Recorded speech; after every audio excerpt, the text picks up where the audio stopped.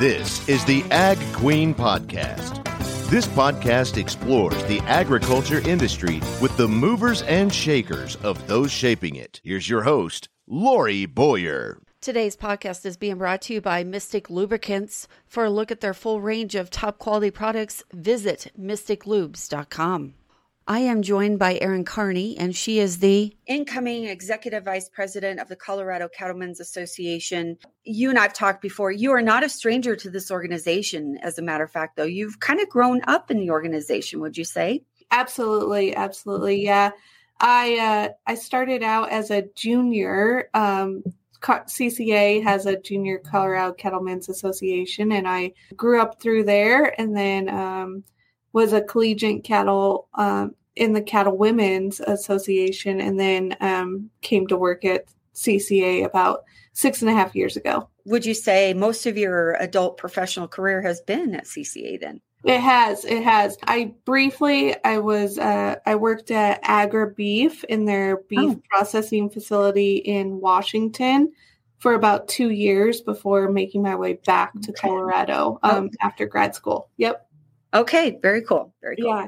All right. Well, tell us a little bit more about your background, how you grew up, where you grew up, maybe, some of the unique things about you. I grew up in Los Animas when I was in 7th grade. My parents actually sold the feed mill in town in La Junta and were able to purchase our ranch that we're on now. And so we're in a unique position, as it's always been my parents' goal in order to pass down that ranch to my siblings and me. Funny enough, I'm a 6th generation agriculturist, but in our family, we've never been able to pass down to the next generation. So it was always my parents' goal to be able to do that to their kids. So we're working through that now, and we're firsthand experiencing those challenges. But the family ranch is a cow-calf operation, as well as a small farming operation as well.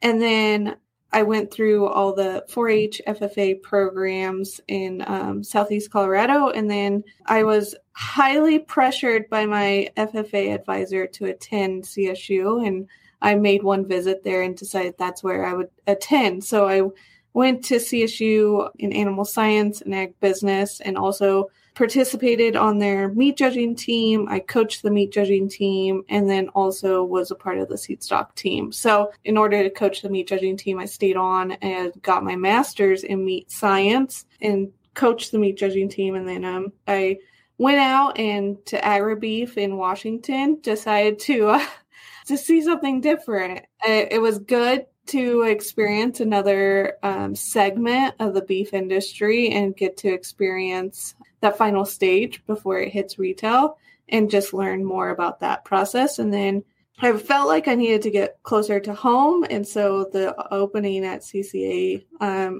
opened 6.5 years ago, and I came back and worked for CCA and have been here ever since. I wanted to ask you something you said in there, your family not being able to pass down their farmer ranch, you being a 6th generation agriculturalist. Why was that? Is it financial reasons or why was that? A lot of it was financial reasons. A lot of it has been they had a ranch in the 30s and went through the Depression, and they lost it in the Depression. And then they had my grandparents actually had the feed mill business before this, and then we were partners on a ranch, and it just has been a multitude of factors. And it's ultimately been that I think it's sometimes easier, and I hate to say this, but it's sometimes easier to sell the operation than to try to figure out how to make it work or how to pass it on. And so that's kind of been what has happened in recent history, is selling or getting out before passing it on. So I feel very lucky to be able to be working through that process, but also it's been my siblings and I's goal, and we've helped every step of the way in order to ensure that we're in the place that we are now. So very cool. Okay, Erin, thanks for sharing that piece of that story. That is really interesting. And not only that, but certainly you're not the only one that your family is not the only kind of family that goes through that. I'm sure it probably happens a little bit more than even I realize. So absolutely. And I think I'm in a unique position, especially at CCA, as a lot of the issues that we are talking about is generational transfer and kind of just living it firsthand. I think it's a unique position to be in. Yeah, absolutely. And as leader of the Colorado Cattlemen's Association, you will be able to say, been there, done that, and walk the walk as you make decisions on behalf of producers at policy and things like that deal with this subject directly. For sure. Yeah. Speaking of subjects, what are some of the topics that you are working on? And I don't know that we have to get into all the details, but just kind of maybe some of the mainstream things that CCA is looking at right now that you're dealing with, especially being so new to the overall leader of this organization. Yeah. As I enter this new position, it's very evident that we're in some of the most complex times when it comes to issues. And it feels like on a daily basis, there's a new one popping up every day. But some of the really big ones that we're involved in is that we just actually filed a lawsuit over the key service providers provision in the ag labor laws, or the ag labor workers' rights, which was Senate Bill 87, which kind of outlined overtime, minimum wage, and then it had this key service provider. And so the Council of Rural Employers, which is all the ag organizations coming together, just filed a lawsuit. And so to strike that provision and not allow this key service provider access, which ultimately kind of allows worker advocates to access any ag operation under this provision. So that was a big one, and it's a big one we're working through, as well as just providing resources to our members under this ag labor and what the new regulations are. Another really big one is wolves, and going through the process of introduction of wolves and making sure that the stakeholders and our members, our voices are being heard through that process and shaping that process. And then 2, helping a member family in Walden that is experiencing depredation due to a wolf pack in Walden. And so I continue to say it's crazy that we're going through both kind of simultaneously. I really feel for the Gittleson family, but also I truthfully think that we'd be having completely different conversations if they weren't experiencing, you know what I mean? Just and how one pack can impact one family just so much. And so that's just a huge issue that we're facing, and a lot of time is being spent on that issue in order to provide input. Go ahead, Lorrie. I just thought I'd step in and ask, coming into this position, being new and being young, and I know you've been there, but a lawsuit right off the bat, it's got to be a little scary. So how are you coping with that and kind of encouraging yourself to get through that? Because I know I would be a little scared. Yeah. I think what's really encouraging is that it's not just CCA having this lawsuit, and it's the band of ag organizations coming together. I think that's what we do really well in ag, is we band together when we need to, and we provide input. And so I feel really fortunate also to be coming into the ag organization kind of family, because we all work together really well, and we all work together on a daily basis. And so they're there other execs of other organizations are there to kind of bounce ideas off of. But if we were doing it single-handedly, I would feel questioning my ability, but also questioning my decision, or and questioning my ability to inform the board to make the decision. So yeah, I would say if it was just CCA as an organization, it would be much scarier. So that, I would say, any lawsuit though, and jumping into it is a pretty big step. So fair enough. And I think we all feel you. Yeah. So as I set this interview up with you, I wanted to gear it also just being a woman in ag. And I know this role is changing. There's more women leadership now than ever. And even in my industry, farm broadcasting, more women than ever. When I first started, though, it wasn't like that. And I'm sure even 6 years ago for you, it wasn't like that. Mm-hmm. So being a woman and being as young as you are, taking over the lead of this organization, how do you feel people are responding to you? I would say that I've had great reception as a lot of our membership has understood that it is changing and that the world is changing, and potentially in order for our organization to be effective, that we also need to change with the times. However, I would say there's still kind of that perception and getting over that hump of trust. I am young, I am a female, and they're just getting through that trust level. And I think it's doable. It's just maybe it takes a little more work or it takes a little more to prove myself than if I was a male in this industry. But I think it's something to overcome, and it's something I knew that I would have to overcome in this position. And so I'm willing to do that. And I think it also really helps that I've been a part of this association, but I've also worked for this association so long, so I know how it works. If I was a female coming in new to this position and just taking charge right away, I think I would be in a completely different position. I think that is really cool and understandable, and the relationships that you've kind of built here in the last 6 years too, where you probably have a lot of support behind you. But I know in your organization, CCA has a lot of older fellas that you might view more as like a grandpa or even a dad status.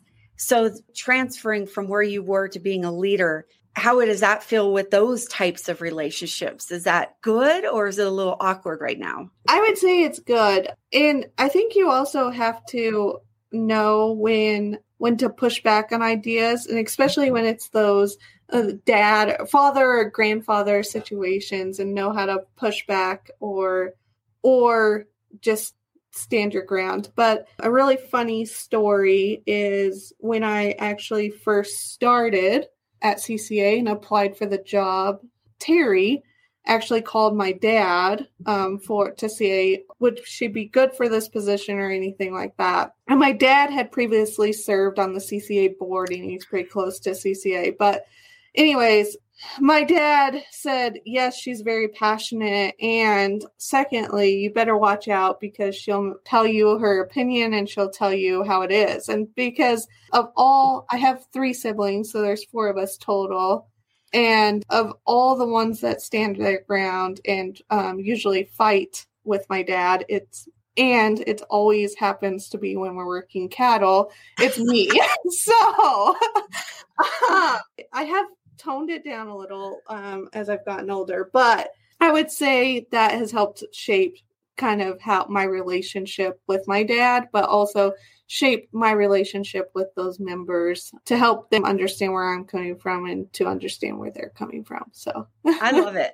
That's a great story. And again, you're really good at prove-up points. That's a really good prove-up point that I'm sure all females listening in, including myself, have gone through something very similar to that, where you've had to be assertive and have had to push back, I guess, if you will, to use that word, without, looking like the traditional crazy lunatic women. But I think that's changing so much as well. I'm not sure that view is near as prevalent as it used to be. We continue with this discussion with Erin Karney right after this. Since 1922, Mystic Lubricants has been providing superior performance and protection for farmers who demand the most out of their equipment. Today, Mystic continues to develop products in real-world conditions that are specially formulated to meet the unique demands of your specialized machines. They provide advanced protection for engine longevity and are the choice of people who make a living working the land. Learn more about Mystic products at mysticlubes.com. That's MYSTIK lubes.com. How do you feel right now about maybe some of your insecurities? Or you feel like, and you always have them, they never stop, but they get better or they change. Do you feel like you're handling them well? Are you doing some self self-care and maybe some self-development to try to work through those and keep moving forward? Yeah, going through this process, because it's been about it's probably been about a year process that the conversations have happened about transitioning to the EVP position, but also about what that position will look like and what the association will look like. And just through this entire process, I will say it hasn't been easy. And I think it's so easy to see the headlines and just think like, oh, that's awesome, but not realizing all that's happened behind the scenes or leading up to those headlines. But it's also, there's been a lot of insecurities of second guessing myself and second guessing my abilities. And I think everyone, and especially women in these positions and industry, go through that on a daily basis. But I think it's having a great support system around you to assure you that you're in your right position, you're doing the right things is number one. And two, really looking, digging deep and looking and making sure that this truly is what you want to do and what I want to do. But it hasn't been easy, I will say. It's been a tough, and just, I think more than anything is second guessing my abilities, and second guessing this position or me in this position. But ultimately, it was that support system, digging deeply and just reassuring that, hey, if it doesn't work out, you'll just get fired in a year. And and what's that? How bad is that? Yeah, that's a good point, actually. Yeah. And then there's that. Yeah. But hopefully that doesn't happen. So you're the first female executive vice president of CCA. And what is cool about that, I mean, part of me is like, I don't like to highlight that because it shouldn't be a highlight. It should just be, you know what, this is what it is. Doesn't matter if you're female or not. But the other part of me admires that so much. And I feel like I want to shed light on that because you are making history for other women. And I want to come back to that. But talking about your support source and just kind of looking at the larger picture, at least in Colorado, we have our first state commissioner of agriculture being female. You have a female president of the Colorado Livestock Association and Mary Kraft. We're starting to see more and more of that. I think Colorado really is at the leader of some of those, having our first in the females leadership roles we are. So you're right in there. And I think that's admirable. And I want to point that out as well. Now, when you are working with other women and maybe some others that are younger than you that might want to be following in your footsteps, like what kind of advice would you give them? How would you help them along? Yeah, thank you. I also want to point out, I may be the first female exec, but I have 3 strong female leaders that have been presidents of CCA in Lucy Myring, Robbie LaValle, and Janie Van Winkle. And I look to them as to be real mentors in this space and this association. And yes, I am the first, female EVP staff person, but I think those are 3 great leaders in their association and industry that are part of that support system and mentors of mine. But, I think as we look and the industry is changing, and sometimes you'll go into rooms and it's still, you look around and you're the only female there, but you can't get discouraged. And I think your work proves more than anything. And I think just sticking to the grindstone, so to speak, and making sure that you're getting your work done, and it will ultimately get noticed. And just going through that will ultimately get noticed. And so I don't know if I have any great advice other than just be persistent and don't back down is really what I have to say. And what my number one advice, we have a fellowship program at CCA where, just recent grads of college can come do a year program or a year kind of fellowship with CCA. And a lot of times what I tell them is if you're passionate about the association, about the industry, that will take you further than anything. And so I think if you're passionate, you're willing to go that extra mile. You're willing to work that hard, a little harder, to ensure that product is a good product and you're getting it to the finish line. That's good advice for all of us. Yeah, exactly. Good advice in general, but get totally gearing that towards even younger women. And you mentioned your mentors. I was going to ask you about that too. I think mentorship is so important, but I think there's a different mentorship feel amongst women versus men. I've had male mentors for a long time, but it's just different. It's just a different dynamic when you're with another woman. I feel like there's more investment in that mentorship. I could be wrong. That's just kind of how I feel given my own experience. How about you? Yeah, I would say, I definitely have male mentors in my FFA advisor, who's now the FFA Foundation director, Dawn Thorne, has been a family friend, but also a mentor of mine since I was in high school, and it's continued on through college and now. And then I would also be remiss if I didn't say Terry. Sure. Yeah. And just helping me navigate this, my previous position, but also as I'm coming into this new position. And then as he kind of switches roles for CCA and moves into kind of that strategic advisor.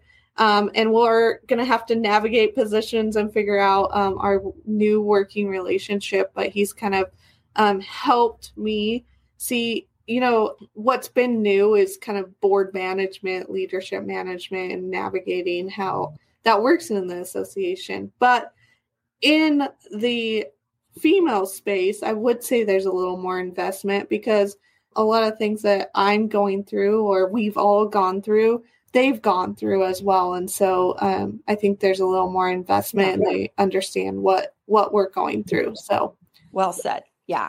And for those who are listening, Terry Fankhauser is the outgoing EVP that Erin is taking over for. And now, so essentially you'd be his boss now, huh?